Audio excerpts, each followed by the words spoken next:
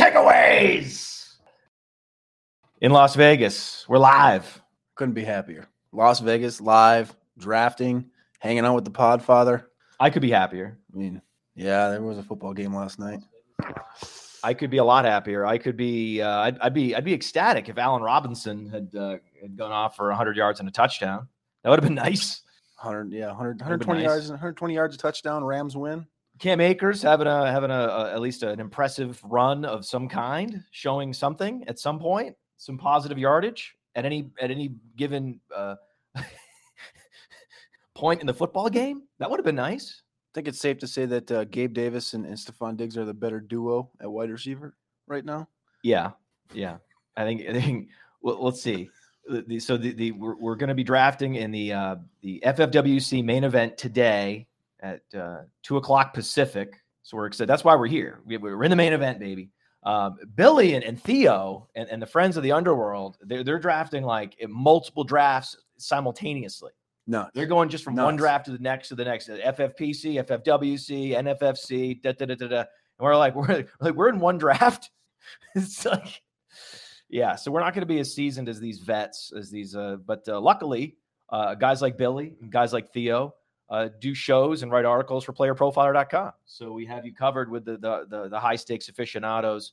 We got to get right into it. Last night, Cam Akers was a zero, literally a zero in the box score, and did not look good. But then again, remember, okay, so anyone that says, Cam Akers, he looked terrible. Well, Matthew Stafford looked terrible, and Allen Robinson looked terrible. And the only one that didn't look terrible on that offense was Cooper Kupp. So let's just put that in context. I think Darrell Henderson looked better than we expected him to look. Cooper Kupp looked great. Yeah. And everyone looked terrible. Cooper Kupp was, I mean, he didn't miss a beat. He didn't miss a beat. He's pretty incredible. He might do it again. I mean, it was always a little ballsy to take Justin Jefferson over Cooper Kupp. That was always a bit of a projection. Upside, though. I think there's upside. I get it. That's what you're going for, right? I think the larger point and the biggest takeaway here is that in the first 5 rounds of a draft, you can't be shooting exclusively for upside. Yep. Right? You can't be drafting J.K. Dobbins in every league, right? Because if you were doing that, if you were just drafting on pure upside, like the molecule of upside, and ignoring everything around these players, you'd be drafting Akers and Dobbins in every league. And that's not the way to use precious draft capital. And I would argue that if you actually do consider your early first-round draft capital precious, you would have just gone with the chalk pick, gone with Cooper Kupp, and not overthought it and gone with Justin Jefferson. And last night, you're seeing why. Billy Muzio actually had Stephon Diggs ranked ahead of Cooper Kupp, which was a hot take. At the time, it's looking pretty prescient because Stephon Diggs is in a much better offense. Yep. So I think the big takeaway is that the Rams offense is not what it was last year. I don't think it's going to be what it was last year. There's no Andrew Whitworth. I think Matthew Stafford's a lesser quarterback. The offensive line is not what it was. Odell Beckham Jr. is not there, though he was there on the sidelines looking like a Ram. Hey, he got his ring, and he replied to Roster Watch. He's like, hey, my phone line's the same. Give me a call. I'm ready. So the Rams are not what we were hoping they would be. However, it was the Bills. This is the best defense in football. This is by far and away the best team in football. So if there was a game where you give a team a complete mulligan and say, hey, this was a Thursday night kickoff. This was an island game, special circumstances. We're looking at a team with the ultimate chip on their shoulder, that they are absolutely ready to win a Super Bowl this year. They're the odds-on favorite in Vegas to win the Super Bowl. If there's one game where you just throw it out, right? Throw out the box score, throw out the performances, moving on, we're on to week 2. I think it would be any game where you're facing the Bills, where you're just like, okay, we're moving on, right? Yeah. But we can't move on because Cam Akers was capturing all of the imaginations of everyone on social media, except PFF Fantasy. PFF Fantasy didn't want to use their imagination. They just wanted to copy our meme. So Aaron Stewart, our head of social media, put together an incredible, Cam Akers on a milk carton meme. And then that meme showed up on the PFF account about 20 minutes later, which was not a coincidence. So shame on them, and props to Aaron. And Cam Akers' situation is complicated, and I've thought about it very deeply. So what was disappointing to me was, I'm talking to Billy Musi, I'm talking to these, these sort of thought leaders and, high stakes savants. And I'm trying to have an intellectual conversation with people last night, which was a mistake. They're drinking all day. They're celebrating. Billy's like 60% exposure to Darrell Henderson, and he's just victory lapping, and he's not in a headspace to have an intellectual conversation. He's not going to have some sort of cerebral discussion about the mechanics behind the touch distribution of Henderson versus Akers in real time. I hadn't been drinking much.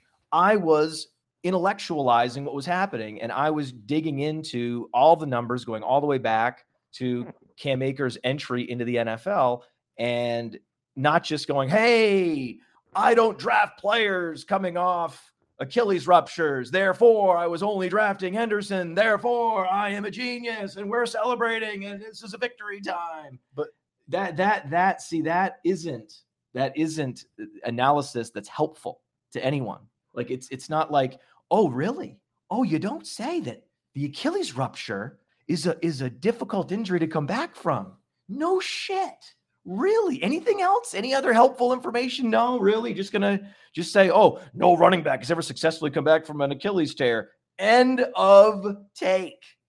Except Dante Foreman won people leagues last year coming back from an Achilles rupture, and he wasn't nearly the prospect that Cam Akers is. 25 years old.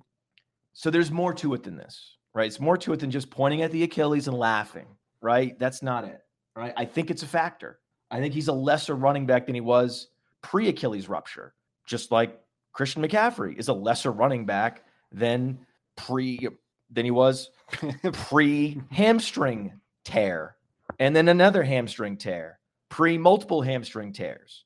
So let's talk about why Cam Akers was in the situation he was, getting a handful of carries, 1 or 2 targets, and was the clear number 2 to the clear number 1, Darrell Henderson. Darrell Henderson received close to a bell cow workload last night. He is shaping up to be their workhorse back. He is going to be a 5th, maybe 4th round pick in all high stakes drafts today, because we're drafting in high stakes today. Tomorrow, he's going to be he's going to be a 5th round pick. Maybe late third at the earliest. That's going to be just a handful of reaches. More 4th, more 5th rounds is my guess. And Akers is going to go around 10, 11, 12. The problem with the Henderson one is that even though you saw the usage, it was 11 fantasy points. It's not like it wasn't like the week 1 Clyde, the week 1 Kareem Hunt, where it was a clear bell cow usage. Like I still am. Stafford didn't score any fantasy points. Yeah. Allen Robinson didn't score any fantasy points. No one but Kupp scored any fantasy points. What we care about with running backs especially is usage patterns. This is a very big deal. I am going to be interested in drafting Darrell Henderson if he falls to, say, late round 5, round 6, though that's not typically where I draft running backs anyway. He now becomes a full-blown dead zone running back, but he's at least someone I'm interested in. Like, you have to be you cannot follow a Bayesian process and say, no, I was of the belief that Darrell Henderson is a far inferior talent to Cam Akers all along, and therefore I'm going to remain intractable in my position, and I'm not going to draft him no matter what. That would be silly. What I think happened with Cam Akers is as follows. Cam Akers comes into the league, and since he's entered the league, he has not been targeted in the passing game with any kind of volume that would give him an RB1 ceiling. And this is where we erred. We erred in Dynasty considering Cam Akers a young stud, all-purpose back, a full box stuffing, difference-making, league-winning running back. And when I say box stuffing, I mean he also can be a target magnet. The problem is he was a target magnet with a 10% target share at Florida State. Yeah. His target share was well above the 80th percentile. Yep, 88th.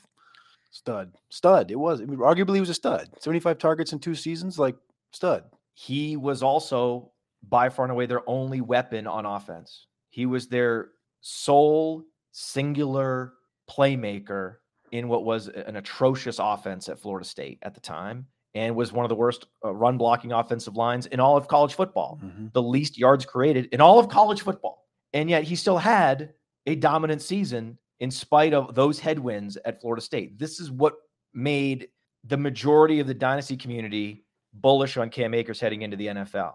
However, when you actually break it down and go game by game, which is what we've done since we saw what happened last night, you come to the realization that he's never been used in the passing game heavily, and that we all know that the Rams target the running backs at one of the lowest rates in the league. So that Sean McVay's offense is not designed to throw to running backs.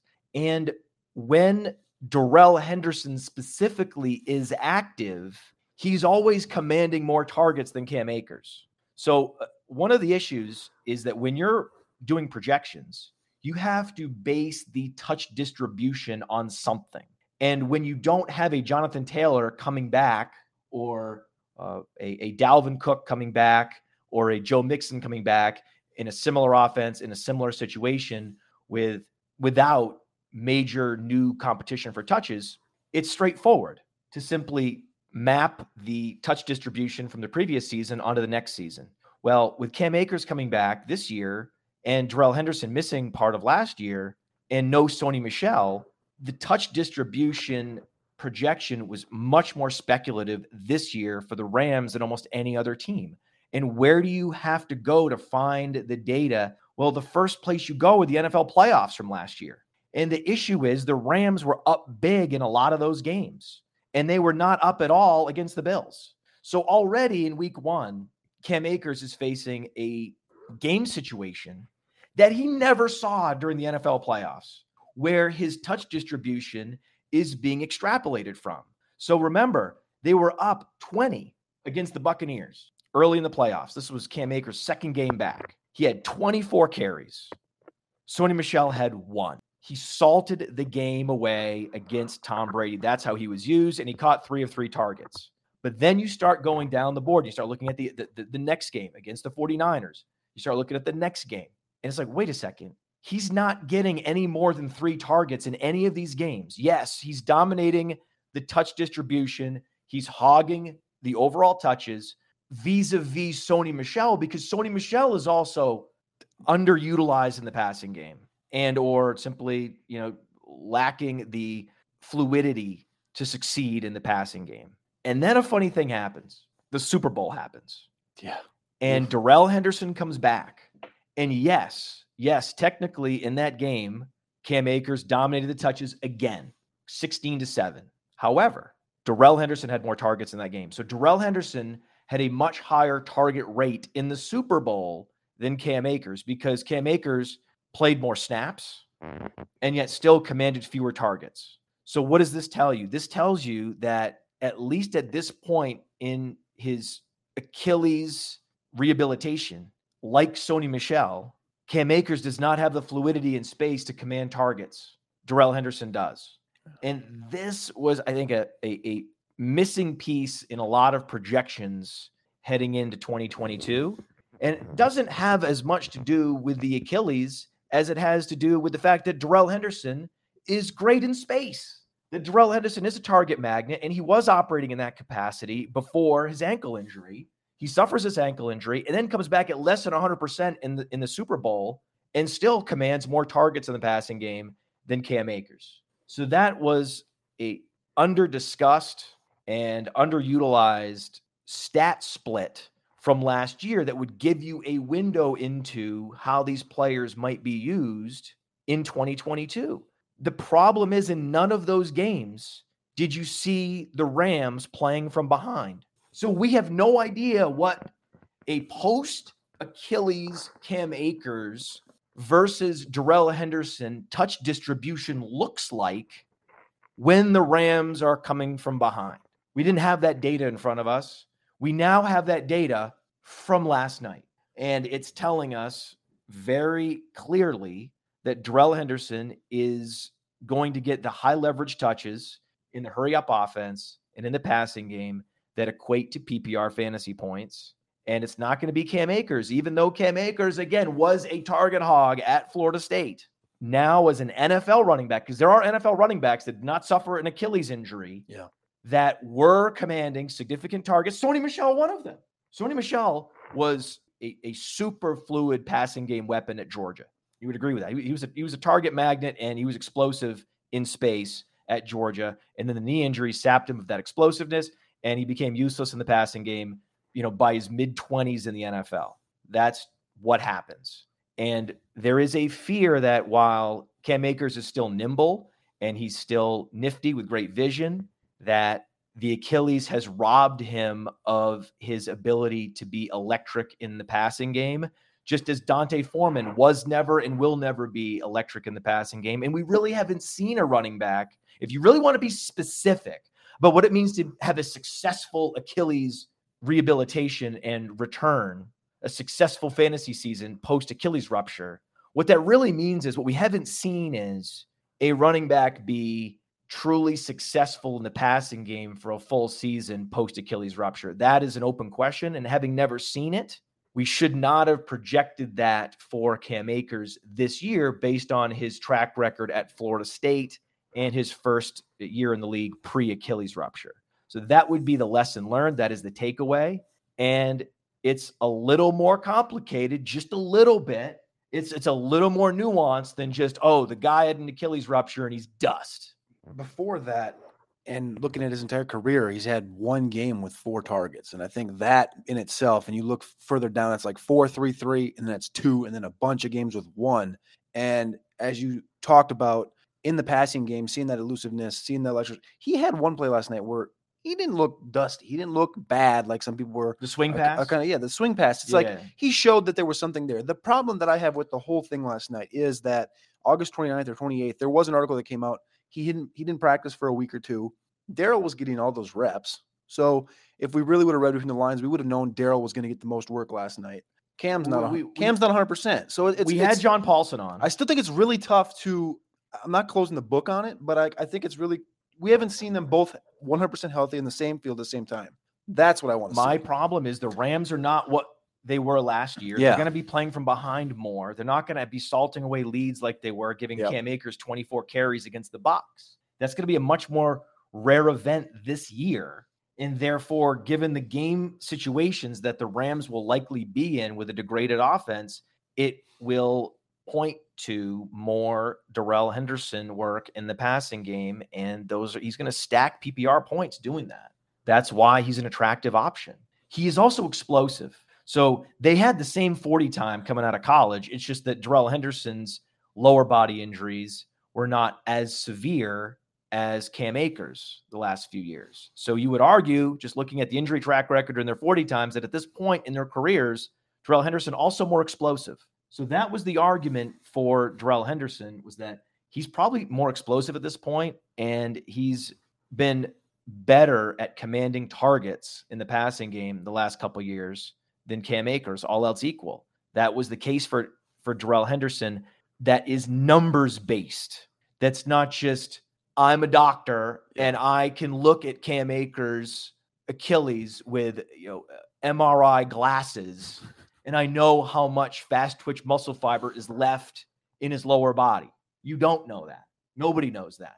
But what we do have are hard numbers that were unfortunately extrapolated using Cam Akers' complete history as a football player going back to Florida State, when it would have been better had we just taken the touch distribution and the usage pattern from the Super Bowl. If we had just projected him both players based on the Super Bowl, then they would have been much closer with their seasonal projections. So that was the lesson learned. And there is one other factor. So clearly the Achilles has robbed him of some of his ability to be electric in space. That appears to be true, that there is a correlation there where we have not seen him command more than 3 targets in the passing game post Achilles. That is something that is currently a fact that he has to now disprove. Okay. Yep. It is also true that Darrell Henderson is better than. Don't say it. Don't say it. Don't say it. don't. At this point in the season, Darrell Henderson looks healthier and is just a more efficient player in this offense. These are the facts. But yet, even thinking about this deeply, it doesn't fully explain what happened. So this was my dilemma. This is what I've been thinking about for hours upon hours since Literally during the game and after the game. Literally. I barely got any sleep. I can vouch for this. I think there's another component here. I think it's even more complicated, that there is some behavioral issue that may also be driving this. I think it's layers of complication here. And I think that it's also possible that Cam Akers is not the team culture fit that Darrell Henderson is. And that some of this was dictated by the team. And we don't know this. We don't know what's happening behind the scenes. We don't know who's working out. We don't know who's putting in the time in the weight room and who's not. We don't know who's focusing on the details in practice and who's not. We don't know who the players think is the dog versus not in the locker room. But I do believe the locker room spoke up last night and said, Darrell Henderson's our guy. For whatever reason, whatever happened between the players, between the coaches over the last couple months, behind the scenes, I believe there was some breaking point that would lead to such a heavily skewed distribution of touches. When I even post Achilles, I don't believe that the talent differentiator is that big. The differential between Akers and Henderson is not great. It's not that wide based on what the touch distribution would have suggested. So I also believe that there's something else happening behind the scenes that's throttling Cam Akers' role. Is that possible? It's possible. The Florida State, I guess you'd say, locker room of the last 5-6 seasons, like everybody knows Florida State hasn't been the same team. There's been a lot of knuckleheads come out of there. I don't think it's out of the question for Cam Akers. I've always looked at him in the same light as a Dalvin. Dalvin, I think, had a little bit of issues coming out. That's why he was a later second-round pick. Cam, second-round pick, both injury-prone guys. So I hate to put that on people without knowing for a fact, but I think it is something you can think about in an offense like this, where it just seemed to me like, go back to last year, that this was a guy that Sean McVay loved and the team loved, and then it's just to see where it's come from now, and that's why I'm 24 carries in his second game back. That's what, and they pushed him, like you talked about this last year a lot. Like, he's going to come back. We thought he was going to come back. We saw the training videos. We saw Sean McVay vouch for him, and now I just feel I don't want to be overreacting right now, because yes, Darrell did look good last night. He looked explosive. He scored 11 fantasy points, which isn't special by any means, but the opportunities, and you talked about the opportunities. They got the Falcons, the Cardinals the next couple of weeks. If Cam just gets healthy, I just want to see in 2 weeks from now, if he's healthy and he's on the field getting the usage, because the swing pass was very telling last night. Like, I don't think he's dust. I just think let him get healthy. He didn't practice for 2 weeks. That's really where I'm at. I'm on the verge. I'm not fully tilting on Cam right now. I just traded for him in our league, and I am a little. It's one of my only shares in Dynasty, so I'm a little flustered, but I'm holding out hope. What happened? You did a Dynasty trade? Yeah, I did a Dynasty trade. What happened? What was the trade? I think we did a live Dynasty trade. We did. We were in the hotel room and we did a trade live.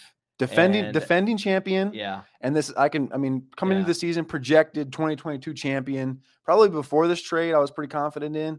I won last year with Chase Taylor, Kupp, Mike Williams. So I traded him Kupp, Mike Williams, Keenan Allen, Darren Waller, and J.D. McKissick. And he gave me Drake London, Gabe Davis, Cam Akers, Laviska, Trey McBride, and Isaiah Likely.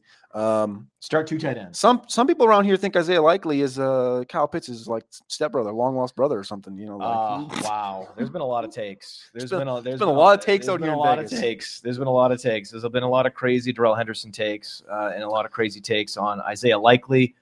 Tommy Tremble. Tommy Tremble's another one. But there's a lot of fringe tight ends that are rookies or young athletic tight ends that everyone is in love with, and that I actually, for whatever reason, don't have a lot of Cam Akers. Yeah. I have a lot more J.K. Dobbins. I think those guys are similar. And to me, when I've had the opportunity to draft an Akers or a Dobbins, I've been going Dobbins. We had them similarly ranked in Dynasty and similarly ranked in seasonal leagues until Dobbins was announced that he'd be missing the first couple games. And then that dropped him down. But before that announcement came out, they were similarly ranked. They're similar players, same draft class, second round capital, both better runners than they are pass catchers, and just explosive talents with its size and could be theoretical all-purpose backs if they were used as such. They don't throw to running backs in Los Angeles any more than they throw to running backs in Baltimore, unfortunately. So the parallels between these two running backs are striking, but Dobbins has an injury that many running backs have successfully come back from, and Cam Akers doesn't have the right injury. Cam Akers' injury is to muscle fiber, is where he's shredding fast twitch tissue as opposed to connective tissue, which is what J.K. Dobbins tore. So that was the one sort of tiebreaker between those two running backs. And so when I looked at my exposures, I was pleasantly surprised that, yes, I dumped Akers on Cody, and now I'm down to 1 Akers in Dynasty. We got an Akers in the FFWC Video Showdown, which is just a celebrity best ball draft. And then I was looking through all my other drafts. I was a little bit panicked. I was like, man, I hope I don't have too much Akers. And I was looking through. I was like, oh, wait, I don't have that much. And I traded it to you. And I was like, okay. Then I was trying to count. I was like, okay, we have him in the Video Showdown. I got him.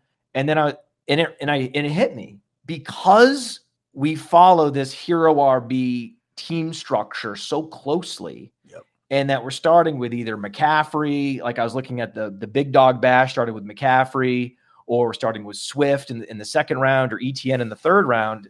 You look up and it's like, oh, because of Hero RB, you're not drafting a lot of 4th, 5th, and 6th round running backs, whether it's David Montgomery, whether it's Cam Akers, whether it's J.K. Dobbins, even James Conner, Ezekiel Elliott. I just don't have a lot of those guys. And I'm sure some of them will be good. I mean, not every dead zone running back flames out like Cam Akers did, but it's interesting how the team structure that we promote protected most people from having much Akers at all. Yeah. So that's cool. That worked out. That's why I wasn't, I was more looking at the Akers usage intellectually as opposed to emotionally.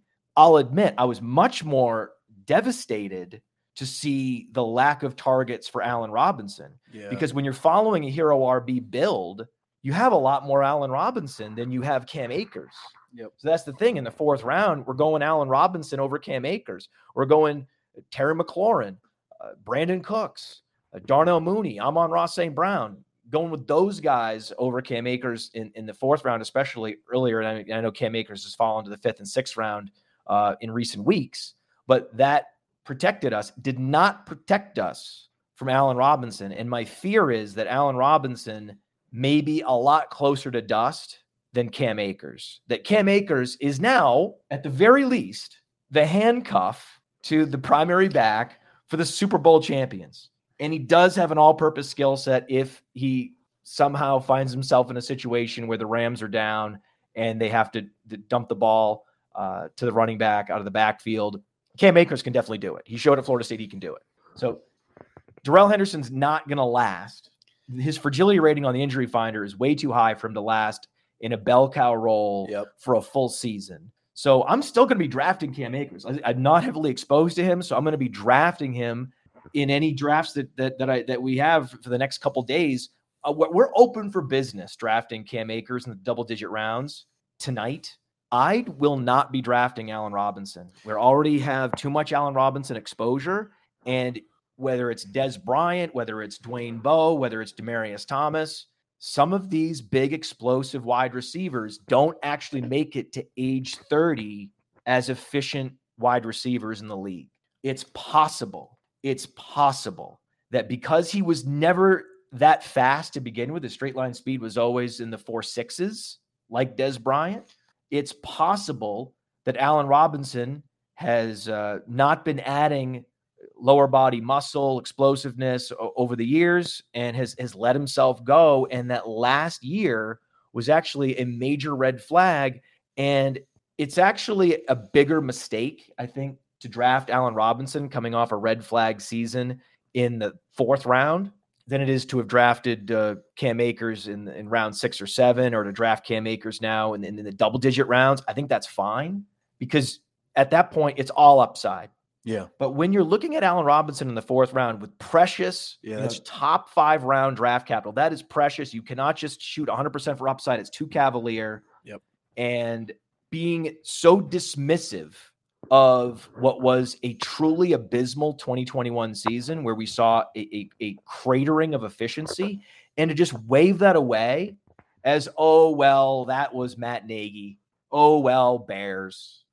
Oh, well, Dalton. Oh, well, Fields. And just sort of, wave a hand at it and say, no, this is the Allen Robinson I remember from the Jaguars who had that 1,400-yard season. He now has a quarterback for the first time in his career. We should just focus on that, when there are other wide receivers that have no red flags on their profile, that are in their prime, right? When you have a Terry McLaurin who is as risk-free as a 4th-round pick as you're going to find, to go Allen Robinson in the face of last year's complete implosion showed a cavalier drafting that is going to come back and haunt me personally, I think. Yeah. And Billy. I mean, Billy was more bullish on Allen Robinson. Yeah.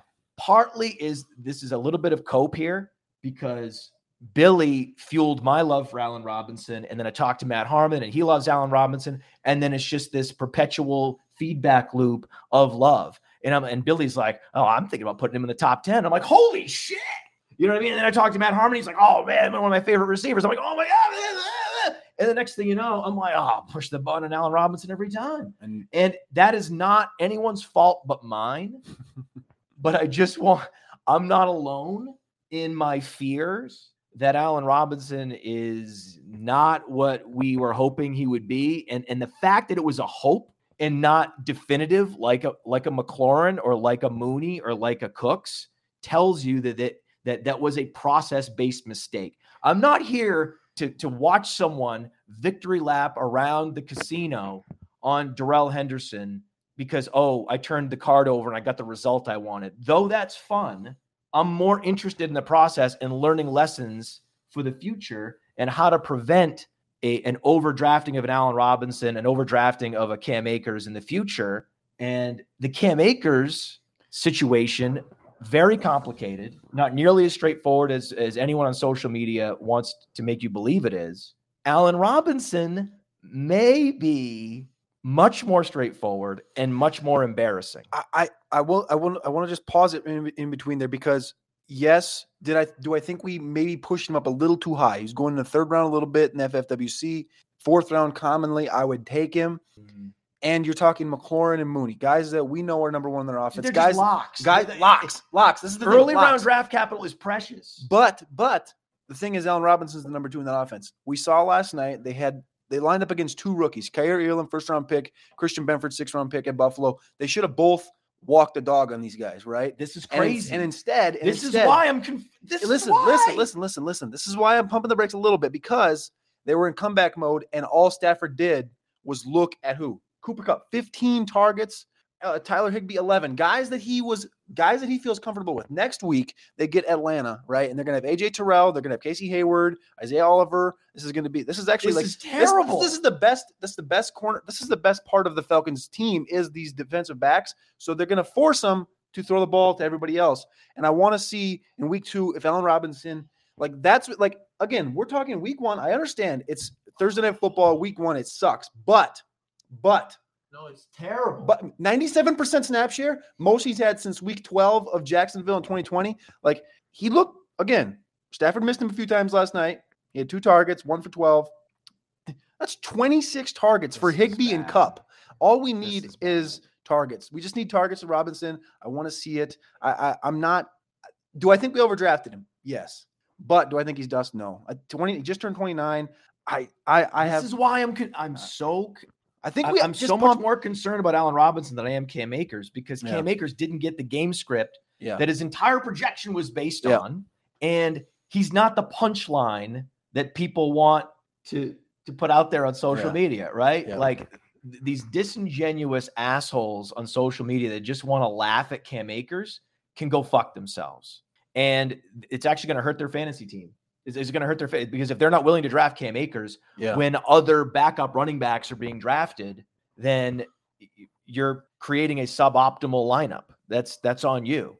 Instead, the honest brokers in this business are actually more concerned about Allen Robinson. He went earlier in drafts. Mhm. He got the game flow you wanted. He got the matchups against the rookies that you wanted. And he commanded exactly 2 targets. That's why Allen Robinson is a greater concern. And it's a much easier explanation than what is a very complicated situation with Cam Akers. It's tough. I'm not drafting Allen Robinson today. I'm not touching him. I'm terrified. Round 11. Nico's going to go in the 9th. Nico or Allen Robinson. How about that? Nico's going to go in the 9th. Allen Robinson scored. We were already too exposed. That's from an exposure standpoint. It's dumb. I'm not doing it. But it would. I guess it would if we drafted him in round 12. Our average draft position for Allen Robinson would go way down. Exactly. But then our exposure percentage would go up on a player who's looking like a bust. What we talked about, we're not playing. Our portfolio in these leagues is not 100 leagues. It's 6, 7, 8 leagues, right? We're get the players you like, get the players you trust. I think I have some Robinson stats. I'm okay with Stafford's a whole nother conversation last night. Stafford's another conversation, but Allen Robinson line is not nearly what it was. I mean, no. This is what we talk about this all the time. Hey, Team X added a left tackle. It's going to make everyone's life easier. Oh, what about Team Y that lost their left tackle, Andrew Whitworth, making everyone's life harder, including Matthew Stafford, including Allen Robinson? Yeah. Because if Matthew Stafford has less time to throw, it's going to be more challenging for Allen Robinson to get separation on the outside and make himself available. This is also one of the best defenses in football, period. Like 2 rookie cornerbacks give up 10 total points to the defending Super Bowl champions. I don't know if anybody's gonna be able to hang with Buffalo. I don't want to overreact. I'm not overreacting. Again, like I said, I think. What if they play the Jaguars week 1? Well, they should have dog walked them, but that's different. What if? It would be a different conversation. Robinson would probably revenge game. Cam Akers 20 carries up the middle. Right? I mean, it would have been a different thing. Damn it. It's a bummer. Yeah, the Allen Robinson thing, way more concerning, and yet a small, tiny fraction of the concern on social media around Allen Robinson. And I'm looking at my phone going, okay, this is Cam. This is disingenuous. Cam. This is just clout chasing. Yeah. This is not useful. Why do I even go on social media? If no one wants to have the harder conversation about Allen Robinson and how that was actually a pretty big whiff by a lot of big name, very smart people, then you're not being honest. It's too bad. It's a shame, but it's also great that the player we have the most of is Stephon Diggs. Yep. See, that was also a focus of mine. I was very happy, more about Diggs, and then sad about Robinson, and then the Akers thing was just this noise that was kind of hovering around that I didn't really care as much about. The Diggs thing is great. I was looking at our FFWC rosters. Head on Diggs. That's a good spot. Head on Diggs and Jefferson. So me, I have about 6 or 7 teams. 2 Jefferson, 1 Kupp, 1 Adams, and 2 Diggs. I got 1 Diggs, 1 Chase, 1 Jefferson, Henry, and a McCaffrey. I don't know. I must have one more. I think I have one more. Eckler. No, I have an Eckler. You have an Eckler. Yeah, you do. I have an Eckler. Yeah, you do. I have an Eckler. So that's it. And then, running backs in the second round and, wide receivers in round 4 or 5. It's working out. You know who else saved us? You know what saved us, by the way? Saved us from, more Cam Akers. And we owe this guy because the guy that we have even more exposure to than even Diggs. There's only one other receiver we have more exposure to than Diggs. Bateman and Pittman. That's where I'm at. Yeah, Bateman and Pitt. So Bateman was actually the great Akers shield and Dobbins shield for that matter. Remember, Dobbins was going 5th round too. Before Dobbins was slated to miss the first couple weeks, he and Bateman had similar ADPs a few months ago. And we were just hammering Bateman. And he is like this protective shield. Thank God for him. Like he's going to have this, whenever he has a big spike week, I'm going to be doubly thankful. Not only for the spike week, but that he saved us from Akers. From dead zone running back X, whatever it is, or, some other receiver that wouldn't be as good. So, he is really like a shrine. We could erect a shrine to Rashad Bateman. And I remember there was a one of these like stuffed runs from Akers, and I looked up and I just remember thinking, I was like, thank you, Rashad Bateman. I remember thinking that. I was like, God, thanks, Rashad. Like, because I was tempted to take Akers in a bunch of different drafts, and then I remembered, stick to our hero RB build, and don't forget to draft Rashad Bateman. So thank God. And I do believe that it is going to be an interesting path moving forward, watching Akers and Dobbins locking arms and seeing where they go this year. Because one guy's probably going to take a couple more weeks to be fully healthy in Akers from the lower body injuries, and he's going to get better and better as he gets back into football shape, having not played much in training camp and preseason, and still now more than a year removed from the Achilles recovery. I think he's going to getting better and better week by week. I think that Dobbins will be getting better and better week by week. I'm now so much more exposed to Dobbins, especially after this trade with you in Dynasty. That's where my rooting interest is going to start going, is in that direction. So Gabe Davis, congratulations. You have Gabe Davis. He's going to be a second round pick, I'm guessing. In today's draft. He looks great. There was a huge debate about Gabe Davis, and I think that was partly answered. I think so. I think he's good. And I think that Isaiah McKenzie and Jamison Crowder splitting the snaps, targets, and slot routes. Not good for McKenzie. Twitter didn't want to hear that one. They didn't want to hear that one. Josh Allen, MVP. He looked good. Right. So that's also James Cook. Right. So that's the thing, right? Like you win some on Diggs, you lose some on Allen Robinson, like Billy, right? So Billy, big on Robinson. Yay. Robinson. Oh, Diggs. Yay. Whatever. Right. Other people in the industry, don't draft Cam Akers, but also push James Cook way up. Like that is just, you can't win them all. Yeah. You can't win them all. The process. But what you have to focus on, if you're an influencer or if you're a content creator, what you focus on is just cherry picking the ones where you got right. And never mind that we had pushed James Cook up into the early middle rounds. Never mind that. Let's focus on the fact we were right about Akers. No, never mind Robinson. Let's focus on Diggs. That's the game. That's the game. So there's a few injury notes that I was surprised that we made it through training camp preseason, very few major injuries. This was a blessing. Last year we had Dobbins, we had Akers, we had ETN, we had all these high profile injuries, very few this year.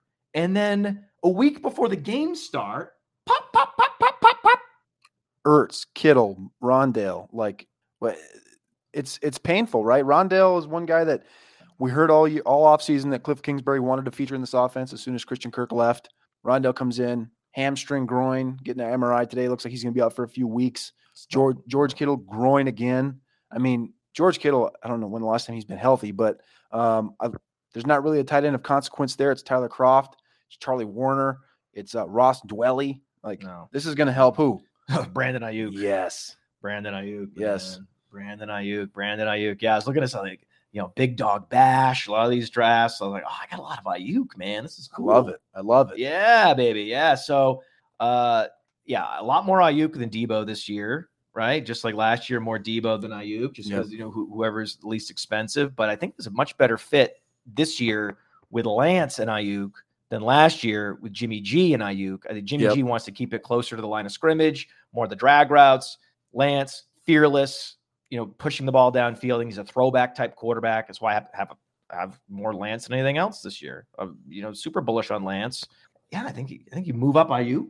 Yeah, even more than Debo. So that's the takeaway there. That's interesting. It does temper expectations slightly on Trey Lance, but why do we love Trey Lance? We love Trey Lance because 100 rushing yards and a touchdown, right? 16 fantasy points in the running game. That's the big reason why you're liking Trey Lance. So if anyone's going to lose a weapon, ideally it's going to be a running quarterback that has 3 or more great weapons. So in terms of ancillary damage to the supporting cast, the George Kittle injury is one of the least impactful that you could imagine. Rondale Moore is interesting. Now, we do a show now. We're streaming a show, the Stack Fest, the Underworld Stack Fest on Roto Grinders channel. Dario and myself, and our number one game to target this week is not really a surprise. Chiefs Cardinals. And the reason why is that you have a consolidated target distribution on both teams, right? No Tyreek Hill for the Chiefs and no anybody on the Cardinals except Marquise Brown. That's all that's left. Now with no Rondale Moore, all that's left, Marquise Brown. So the advice on the Stack Fest, which is don't overthink it, right? It's just Murray, Brown, stacks. Be prepared for a 30-plus point game from Marquise Brown. It's get ready. It's crazy. Just get ready. Who else is out? Was it Greg Dortch and AJ Green? Andy Isabella and Max Williams. So in deep dynasty leagues, stash Andy Isabella. Andy Isabella had a great camp, and he's persevered. Yep. He was this close to being released a few times because he's also this tall. Sorry, Andy. Sorry. He's fast, though. So I immediately went out to all my dynasty leagues and added Andy Isabella wherever possible. So that's the dynasty advice. Andy Isabella runs a 4.3, and he's going to get 3 to 5 targets and could break for a long touchdown. So that's interesting. I think what this will do also, this will bring down Hollywood Brown's target depth. They're not going to run Brown on as many deep patterns without Ertz, without Rondale Moore underneath. They're probably going to run more short and intermediate routes just to get the ball in Marquise Brown's hands. That means more deep routes, more sort of double moves out of the flanker position for Andy Isabella. So that's interesting, but don't take your eye off the ball. Just Murray, Brown, Murray, and then Eric Beimfohr likes MVS as the run back. He thinks this is an MVS week. The Cardinals have weak cornerback play. So if this is the week, it's like MVS tends to disappear against elite level corners, but against weak corners, MVS, that's when he has success. He can get separation, hopefully squeeze the football. And so this could be a Mecole Hardman week. You're going to have some exposure to Hardman in your stacks. You're going to have some even more exposure to MVS, as well as Juju, as well as Kelsey. We're going to game stack this one. There's less concerns that this one's going to shoot out, and Vegas is telling us this. I mean, the game total is the highest for this game than any other game, even higher than Chargers Raiders, because Vegas also knows that there's a big mismatch with the Chargers defensive line versus the Raiders offensive line that could drag this game down, that could prevent the Chargers from being able to sustain drives, that could prevent the Raiders from being able to sustain drives. So for that reason, I'm more confident in a shootout between Chiefs and Cardinals, and then with the consolidated target distribution, that's why in DFS that is the best game stack on the board. Don't overthink that one either, and it's all just more Rondale Moore fallout. It makes it even more attractive to stack that game and play Hollywood and Murray in DFS, and of course in all leagues you're going to play them. Another injury that is interesting to you anymore? I think it was just the Arizona and the San Francisco one with Kittle and Rondo. Those were the two biggest ones for me. Did I miss one? What about Alexander Mattison missing a game? I don't due to personal reasons. I think you know what that is. He's disgruntled. They've talked about the possibility of trading him. Why would they leak that if he wasn't disgruntled? This could be similar to what's happening with Cam Akers, where there is locker room friction, there's player coach friction, player front office friction that may change the dynamics of the depth chart.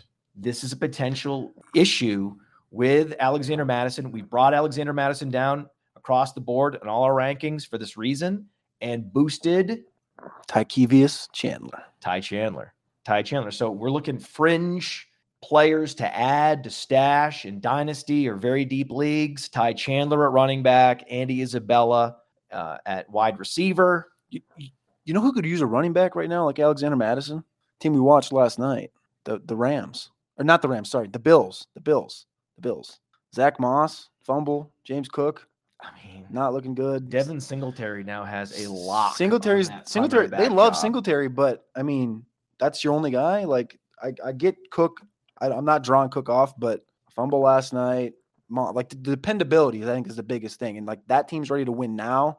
You have to have a stable running game. If you can go get Madison for Can I just remind everybody, fifth, 6th round pick, even Cam Akers, come on, Brandon Beane, post Achilles is bigger and more explosive than Devin Singletary, right? So it's interesting how selective fantasy analysts especially are with how much they weight explosiveness. So with David Montgomery, it never mattered.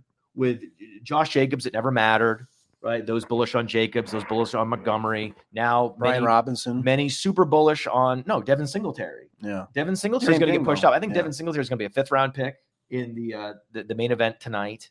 And the fact that he isn't fast and doesn't have great burst doesn't seem to matter. It only matters when it fits your narrative that player X is dust, right? And so that was the great giveaway last night. I saw a lot of confirmation bias, narrative-based backs smacking, right? Achilles narrative, great job, right? And instead of digging into, well, how explosive is he now? Right? What does this really mean for his level of play? And then we dug into it and we figured it out. We figured it out that the real mistake was over projecting him in the passing game, because the splits that were the basis of the 2022 projection were mostly Akers versus Michel instead of Akers versus Henderson. So that's the great takeaway from last night. We're going to go draft some players tonight. Until next time, everybody. Appreciate you guys.